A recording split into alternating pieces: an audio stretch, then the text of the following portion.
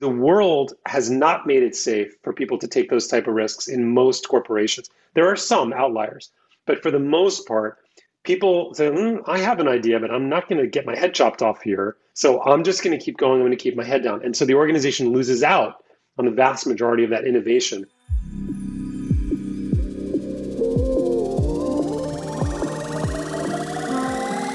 Plug into the minds of the world's cutting-edge innovators, visionaries, and thought leaders, rewriting the rules of high performance at work. It's your time to make an impact. I am your host, Jason Campbell, and this is Superhumans at Work, a Mindvalley podcast.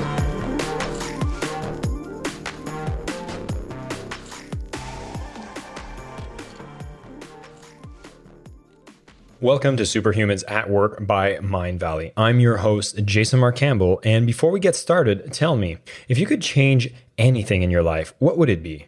Would it be your body, your career, your relationships? Thankfully, you don't have to choose. As a Mindvalley member, you'll get instant access to the wisdom of world-class personal growth teachers and programs that can evolve you in every way for just $2 a day. Are you ready to make a change? Start transforming your life today at mindvalley.com/superhuman. Hi, everybody. This is Jason Mark Campbell. Welcome back to Superhumans at Work. Today, we're going to be talking about leadership and going more deeply into what does it make to be a great leader? How can you bring your own good authority within the workplace? And the author of the book Good Authority himself, Jonathan Raymond, is going to be our guest. He is the founder, CEO of Refound, which is a leadership training company that helps organizations unlock high performance through transparent conversations about growth and accountability. The man has worked with Michael Gerber, which is the author of E-Myth, as the former CEO, Chief Brand Officer as well. He's an experienced CEO and Inc. magazine top 100 leadership space back in Inc. 2018. And his book, Good Authority, How to Become a Leader Your Team is Waiting For, is where we're going to focus most of this conversation today to really see what are the things you can do to nurture a better leadership style within your organization, regardless of the position that you hold. Jonathan, welcome to the show. Hey, Jason. Thanks for having me on. Now, Jonathan, you've been in the space of leadership. You've been working with like giant companies like Panasonic, McKinsey, or startups as well. And since you've been doing this for so many years, what are some of the major things you've noticed change in the field of leadership within the recent years? Well, it's even more so in the last year because of COVID and some of the things that has uncovered. We're really in a multi-decade trend where the bargain of what does it mean to be an employee and what do you expect from your manager and what do you expect from the company is really changing in a fundamental way. And I refer to it in different ways, depending upon the audience. But the way I see it, we have been entering into what I'll call the meaning economy, where what people are looking for from their jobs, what they're looking for from their manager, what they're looking for from the nature of work itself has changed dramatically. And I would say most companies, the vast majority of companies, are way behind the curve in being prepared for that and creating and cultivating spaces where people experience work as a meaningful, additive thing to their life, not a draining and soul-crushing thing. The corporate world is really playing catch-up here, and we've seen that with what folks are calling now the Great Resignation. In April, at least here in the U.S., 4 million people quit their job in April of 2021, right, a couple months back. And so we're in the reckoning right now of a trend that has been talked about and folks like me have been warning about for about 20, 30 years. And here we are. I feel like it's actually just been the catalyst to make people pay attention, having this COVID kind of swarm in. Because I've been hearing about some of these concepts, but it's almost like corporate America particularly was very hesitant to embrace any of this because it seems like the new type of leadership models involved a lot more effort. It demands more from leaders, right? Because before it was just get the people to do their job, don't ask too many questions, maybe whip them into shape. Here you're talking about needing to invest a lot more of your energy into who are these people? How do you clarify the meaning to them? And what are you seeing with the companies that did decide to make the leap and embrace this early? It's interesting. Most of the folks that are getting it, they understand intuitively or instinctively that it's directly connected to ROI. So what I mean by that is there are a lot of people out there like, oh, this feels like, why don't people just do their jobs? And, we pay them a good salary and, we have a nice office space or they get to work from home, whatever it is. And there's this kind of old, what I'll call dinosaur thinking that that's enough, right? And of course, it's not enough. It's not nearly enough. And what we're seeing now is an emergence of a class or a group of CEOs and CHROs, people who are think about culture, who are not only embracing and understanding that it was never enough, but seeing that it's actually directly connected to the performance of their teams and the performance of the organization. And so that's what I'm seeing. And again, it's not with everybody and it's not everywhere, certainly. But those are the folks who are they're saying, hey, this was always the case. We've been managing around this problem for a long time. What if we could use it for our advantage? What if by creating a place of work that was actually good, not marketing good, like actually good for the soul, heart, mind, body of a human being, that could be good for our business too. And we're so accustomed to the old way of doing it, we almost can't even imagine what that would look like and what it would feel like. But once you get a taste of it, it's rather intoxicating. Is this one of the reasons you can see like these startups that seem to have these foundations at the root of their creation, like a centering on purpose and meaning and values, are able to attract top tier talent? And it seems like the big, slower companies that don't want to embrace this aren't able to retain or engage employees as much. Is this what we're seeing? I think that's a big part of it. When you look at a lot of the survey data, one of the things that people will often say is lacking working for a big company, which is obvious enough, is autonomy. And it's a very difficult problem to solve when you're a big company. We're a small business. We have about 20 people at Refound. And someone who's on my team who used to work at a much larger company, and he said to me, Jonathan, it's a lot to get used to. In my old company, there was like 15 to 18 people I had to go through if I wanted to do anything. If I wanted to get anything done, the number of, had to socialize with my manager, then we had to socialize with the customer, then we had to socialize with the team. And it's disorienting to feel like you're in a job that he has now in our business where he has an idea and like that day he gets to implement that idea, right? And so that's really a challenge if you're a bigger, historically slower moving company, even a company that used to be a startup, right? You get past IPO stage, there's a lot more bureaucracy. And bureaucracy isn't necessarily a bad thing. Bureaucracy gets a bad name. Process and procedure and structure is a really good thing. Most organizations need better, but they don't necessarily need more bureaucracy. And so I think that's a lot of the work that I see is needed. People need structure. People relish structure. People respond well within that. We don't do well as human beings when it's just an open field where we can do whatever we want. We don't function that well that way as teams, and we don't function that way as individuals. But what type of structure? And most organizations get that really wrong. I mean, I can only refer to myself. Like, it's almost like the paradox of choice, right? I've always been someone who loves thriving within an organization, particularly small organization, where at least someone is there and has said like, all right, these are the broad directions we're going, and here's the existing processes and systems that are in place. I love coming in where I have a foundation to build upon. And I think it's a little more intimidating to go with a blank slate because it could literally go anywhere. And I think, especially with the fall of these religious institutions, I want to make a parallel to that because people aren't going to church as much. People are going to the temples, the mosques, whatever is your religious association. But this place of prayer, which we would find a lot of meaning, are not being engaged as much. And it's almost like we're trying to find another solution as to where we find this meaning. And so are you feeling like corporations are the ones responsible for delivering that to us individually, or are we kind of putting a bit too much on the companies for satisfying that need? I love that you asked me that question. I go on a lot of podcasts, and you're the first person who has asked me the real question, which is wonderful. So congratulations. And your audience obviously knew this already. And I don't blow smoke. That is exactly what is happening. And large corporations with lots of shareholders and more traditional investors and boards are going to be more reluctant to talk about it.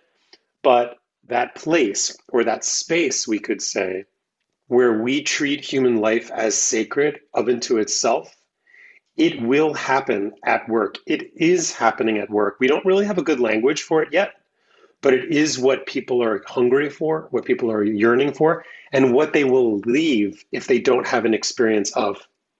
And so, again, you have to be careful, obviously, when you're battling, 3,000-year-old religious institutions for mind share, you have to be a little careful about how you talk about that, because a lot of people have a lot of historical narrative and family conditioning and all that kind of stuff. But those trends of people who identify now much more as spiritual versus religious, that's been going on for quite some time. right? And, my generation, I'm in my late 40s. My generation was very much part of that trend, and it's accelerated now with people in their 30s and their 20s and in their teen years. My oldest daughter is 16, and she's very much like that, right? Spiritual person, but not a religious person. And it doesn't mean that there's nothing good about religions, and in an inclusive workplace where you have people from different religions and different backgrounds and different family conditioning, that space where an organization is, because it is, and feels responsible for not just the workplace conditions, but the mental, emotional, and we could dare to say even spiritual conditions for how humans find their day to be, that is in no small way the task of the modern organization. And that is a big hill to climb from where most organizations are today. Before we continue, I just want to tell you a little bit about Mindvalley membership. For all of you personal development junkies like me out there, growing in one area of your life just isn't enough. And that's why we made Mindvalley membership, to bring you the best personal growth programs on the planet so you can evolve every day in every way. Whether you want to get crazy fit, build a business, or manifest more money in your life, there's a quest for that. And now you can access every single one for just $2 a day. So if you're striving to become the best self and live the life you deserve, try out Mindvalley membership at mindvalley.com/superhuman. I agree, and I love your perspective on it. I have to relate to, I had some experience at Mindvalley. I spent 7 years with them full time.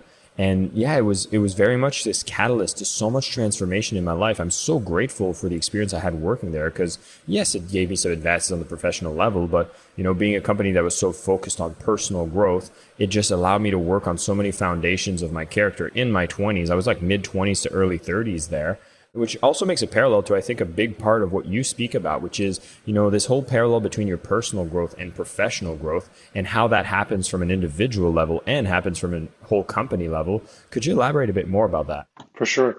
There are two core frameworks in Good Authority that we teach and coach leaders and managers and work with organizations on. The first is what we call more Yoda, less superhero. And the second is the accountability dial. So we'll talk a little bit about both of them. So more Yoda, less superhero is this idea that most of us were socialized, educated, parented, and conditioned to focus on our individual contributions, taking in information, repeating it back out in the form of tests, individual performance, and so forth. And that's fine. That's good skill. You need that to be successful in the world. But if you're going to lead a team, that becomes a liability real quick. What you need to do is to be able to ask questions, to create genuine space for other people to discover what do they need to work on and to create the conditions for them to work on it at work. I was working with a senior operational leader, guy from, big, aerospace experience, big manufacturing experience. And he said something to me about a year into our coaching, which if you knew this guy, you'd say, this is not the guy who would ever say something like this. And he said, Jonathan, you know what I've realized in the last year? It's my job to create the emotional conditions for people to work on themselves in my business. That's mind-blowing, right? But that's the nature of it, right? And a lot of people, especially, more traditional executives, that's not where they're going to start. That's not the comfort zone that they're going to be in, but that's the place they're going to get to with some good coaching and leadership. So that first concept of, hey, you know what? It's my job not to save people, not to do their jobs for them, not to drive them to the results, but to show them a path and to say, hey, this is where we're going.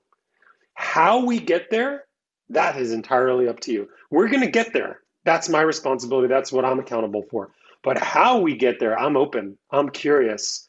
I'm going to assume that you see things, know things, and can do things that I can't. That's what it means to be more Yoda, less superhero. That's the mindset shift that we teach and coach leaders on, and that's what comes out of Good Authority. Go ahead. Well, before we go to the accountability part, I kind of want to open up on this Star Wars reference here, which is, are we saying here that it's much more powerful to actually treat each and every employee like a Luke Skywalker filled with potential, as opposed to just drill everybody to be another clone within the army? And can you do that at scale? That would be my big question, is because you see having people follow the rules, follow the processes, and you're talking about massive corporations, they kind of want to have that cookie cutter, but you're limiting that kind of power that people are using with the force. So I'd love for you to elaborate on that. There needs to be some amount of process and clarity and consistency for sure. But literally every single one of our clients, from the biggest companies we work with, Panasonic and McKesson to the smallest, they're all saying the same thing. They're all saying, look, the nature of our business, the nature of our customer, the nature of our market, the nature of the competitive landscape, the nature of emerging technology makes it such that we cannot afford to do incremental change. We just can't. We need step change. We need to think differently about everything. Now, it doesn't mean everybody in the company needs to be thinking differently about everything in every moment. But we need far more innovative thinking, disruptive thinking. We need people who are going to cut against the way we're going to do things. We need far more Luke Skywalker in our culture than we need clones, right? Than we need stormtroopers, right? Stormtroopers serve a purpose, right? They get certain things done, but the way they go about it, probably not the best recruiting strategy for the modern workplace. I'm very happy we brought a lot of Star Wars reference in this podcast, by the way. Just going to throw that out there. We'll go to a Mandalorian reference if we have time. Ooh, well, I don't know if that ties into the accountability piece. It's actually a little bit of reference to my new book, but maybe we'll get there before we wrap. We can talk about accountability first. Well, yeah, because within our stormtroopers, there's a lot more potential of Luke Skywalkers. And so even before accountability, I'd say it's almost like we're waiting for that leadership, that CEO to come in and be like, all right, let's unleash everybody's Luke Skywalker. Let's unleash everybody's potential. But what are the things that I can do and the potential that exists if I'm leading a unit within a large corporation? Can I decide that my little troop of stormtroopers can decide to deliver so much more? Absolutely. Let's just use a very specific, concrete example of what leaders can do differently. And this is a lot of the stuff we teach. It's actually connected to the accountability though. What leaders and managers typically do when their team isn't operating in the way that they want is they tell the team to operate differently, or they make a big announcement of, hey, everybody, we're going to do it differently, right? They make a proclamation or a declaration, which is a very top-down thing to do. And what I'm always counseling leaders to do is don't do that. Instead, notice something. Hey, here's an opportunity where I feel like we did it the old way, and I bet you there's a new way to do it, but I'm not sure what it is. Anybody have any ideas? Right? To actually open up the space or to call somebody out and say, hey, you said something in our last meeting, and maybe it wasn't 100% right, but I think you're onto something. My intuition tells me you're onto something. Can you tell us a little bit more about that? And I want everybody just listen. We're not here to like pot shot or snipe at this new idea. It's a new idea. So it's probably not going to be perfect, but let's just listen and let's see. And let's see how maybe we can help build on that idea, right? That's how you start to create more Luke Skywalkers and more innovation. You have to make it safe, because the world has not made it safe for people to take those type of risks in most corporations. There are some outliers, but for the most part, people say, I have an idea, but I'm not going to get my head chopped off here. So I'm just going to keep going. I'm going to keep my head down. And so the organization loses out on the vast majority of that innovation, because my little idea for making things better isn't polished. It isn't perfect. I don't have all the context that you have for how it would need to actually be practically applied, but it still might be right. And it seems like we'd hold back from any of these innovations we want to bring in, or at least, especially when it comes to things that might not be going as well as they could, right? You don't want to be the bad messenger that brings up an issue. And isn't that how we see a lot of companies being blindsided with someone that just focuses on a core issue and people aren't even speaking up about it? So we've talked a lot in the show. We've had some past episodes where we speak a lot about psychological safety to be able to do that. So this is a great example of how a leader can bring that forward. As an individual within a team, is there anything I can do to help shift that culture itself? So I'll just talk a little bit about, the next book that I'm working on right now, a lot of our clients have asked, they said, hey, we really love good authority for our leaders and managers. What about for our direct contributors? What about for the people who aren't managers right now? Or just, even for managers when they think about their own role. And so the book that I'm writing now, which will come out in the spring, is called Work is the Way. And the concept of that book is that no matter what is happening around you, even if your company isn't doing things the way you think they should, even if your manager doesn't operate in a really great sort of human people first way, there's something that you can do, right? And that something is you can work on a core issue for yourself by listening to the feedback that you've been getting, by looking at your life and seeing, one of the stories that I talk about in the book is a firefighter. And he was rising up through the ranks of the fire service here in the Western United States, which of course is a super intense job. And he looked at the hierarchy and he said, well, I'm going to become a shift lead, then I'm going to become a supervisor, then I'm going to become a battalion chief. And he's moving along those rankings. And then at some point, he got the promotion that he was looking for, but there was a catch. And there was 1 year where he was on probation. And at the end of that 1 year, he was going to get voted by his colleagues of whether he could keep in that promotion. And he didn't get it. They voted him down. And he was shocked. And somebody else on his team, they walked up to him and they said, Jake, humility. It's about humility, right? And he would have never described himself as somebody who was arrogant or thought he had all the answers.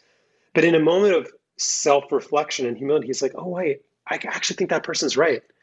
I think that is something. And yeah, did the boss make a mistake? Was the organization dysfunctional? Should they have kept, yeah, probably. There was a bunch of stuff that was outside of his control. But what was within his control was to work on his own self and to find something, what I would call the growth signal. And folks can read the book in May, but you can think about it now. Like, what's the growth signal for you? What's the thing that you can do that you can take 100% ownership of that you could work on in your current role where personal and professional growth intersect for you, right? That maybe you're going to stay in this job for another 3 months. Maybe you're going to stay there for another 3 years. I don't care. It doesn't matter. What can you work on for yourself? And trust that if you do that, that's going to be good for you. That's going to be good for the team. That's going to be good for your relationships outside of work. And that's going to make you a better citizen of the planet. And the planet needs our help in so many ways, at such a depth and critical mass now more than ever. So that's what you can do. Every person is unique. Every situation is unique. But there's something that you can work on for yourself, irrespective of what's happening around you.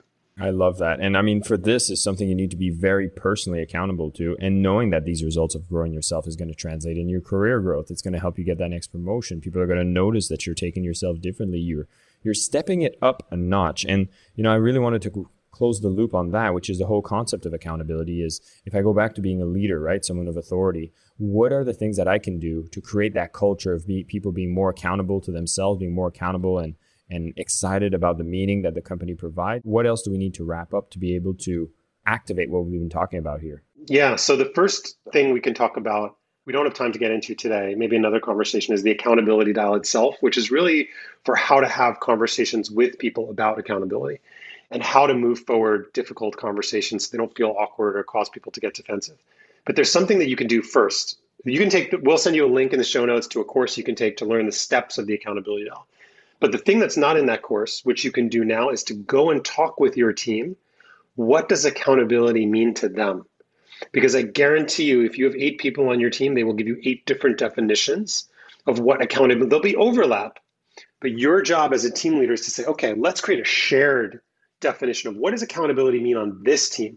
What are 3 examples of when somebody's being accountable that we can all go, yeah, that's being accountable? What are 3 examples of when people are not being accountable that we can all go, yeah, that's not being accountable on our team, by our values, by our standards, by the way we're going to do it here on our team, irrespective of what's happening in the rest of the organization. Here's our shared definition. Here's how we as a unit are going to be accountable. And if you'll have that conversation up front, instead of assuming, which is what we do, we think everybody knows what accountability means. I promise you they don't. They know what it means for them, but have that conversation first. And then you can get into the conversations and feedback and coaching and one-on-ones and all the stuff we'll teach you about in the course. Amazing. I can't help but think of an example, which is my sister actually was working in an organization where there was one person that was definitely not accountable. It was an organization where they weren't getting rid of a person that was definitely not carrying their weight. Of course, this is a one-sided story, but let's take it for a fact and face value here. So if you have someone within your team that really has been, let's say, slacking, not pulling their own weight, and you have this accountability conversation, how would it typically unfold? I'd have a feeling it would make them a little nervous. It should. Yeah, the thing about what's interesting about the way accountability works in most organizations is usually we do nothing about it until we put somebody on a PIP or a performance plan or whatever that looks like wherever you live. And then, then it's exit and it's awkward and there's defensiveness and it blows up and complaints and sometimes lawsuits and whatever it is. And the accountability dial is designed to actually put a little bit of, not necessarily fear, but a little friction in the conversation sooner to say, hey, I noticed this thing and I'm not sure why that's happening. So it's a series of staged conversations. And what will happen is when people start to smell accountability is coming their way and they don't want to be accountable in their life, they will leave. They will exit themselves and you don't have to exit them. But the problem is we don't do any accountability until we actually involve HR, and then it gets ugly real quick. So the accountability dial is designed to actually introduce that friction early on. Hey, I noticed this. And the next conversation, hey, there's a pattern. We've had a couple of conversations about this, and I'm not really seeing much movement. But you're doing that from a place of positive intent and from a place of curiosity, not assuming that you know the answer and not assuming that this person isn't capable of changing, but having the conversations and seeing what happens. And slowly but surely, one of two things are going to happen. They're either going to get the message and they're going to start to make some proactive changes, or they're likely going to leave. And they're going to say, and then they'll make up some reason, oh, my family, I had to relocate, or, oh, I got this better opportunity elsewhere. But the real reason is they smelled accountability was coming and they didn't want it. That's your job as a team leader. And that's how it'll play out. Wow. Jonathan, thank you so much for your time and coming to share these concepts with us today. I know there's so much more we could cover, but I want to give, for everybody that's listening, make sure you look at the show notes. We're going to put some links so you can find some additional tools and go out and pick up a copy of Good Authority, How to Become the Leader Your Team is Waiting For. We really have seen a shift in the management principles that are happening, especially since COVID, where we couldn't afford to manage the old way. The innovations, the superpowers within your team need to be unlocked. And these new ways of leadership are happening now because the ones that don't adapt are just not able to be as innovative or competitive. And we're seeing this happening across small organizations and large corporations as well. I find it's fascinating, this merger of meaning that is coming into the workplace. And this is something that's happening. It is something you need to take responsibility for. And you're going to be able to attract the top talent when you take that very seriously. We went through a few of the principles, but what I really like is the fact that, guess what? When you take responsibility for your own personal growth, you're going to see your professional growth is going to be completely tied to this model. You're also going to realize that when you become more accountable for yourself and bring that culture of accountability within your team, you're going to see that everybody can align more to a shared purpose, and the ones that really want to go the distance will be able to stay around, be more engaged, maybe see the ones that weren't really on board in the first place might find themselves going somewhere differently. Again, Jonathan Raymond, thank you so much for coming on the show and sharing these amazing insights. I wish you the best on the newest book as well. We can't wait to have a look at that. And for those who want to pick up a copy of the current book, make sure you go to the show notes. We're going to have all the links available there for you. Thanks again, once again, all you superhumans, and until next time. Thanks again for tuning in. Hope you've enjoyed this podcast. And if you haven't signed up already, be sure to check out Mindvalley Membership. Besides getting unlimited access to our top-rated programs and trainers, you'll also join an incredible supportive community on our new Connections app. This is basically a global campus where you find like-minded friends, mentors, and accountability partners from around the world online or get together at local meetups. If you want education that connects you with kindred spirits and transforms you from the inside out, join the tribe at mindvalley.com/superhuman today. My name is Jason Campbell, and this is Superhumans at Work, a Mindvalley podcast.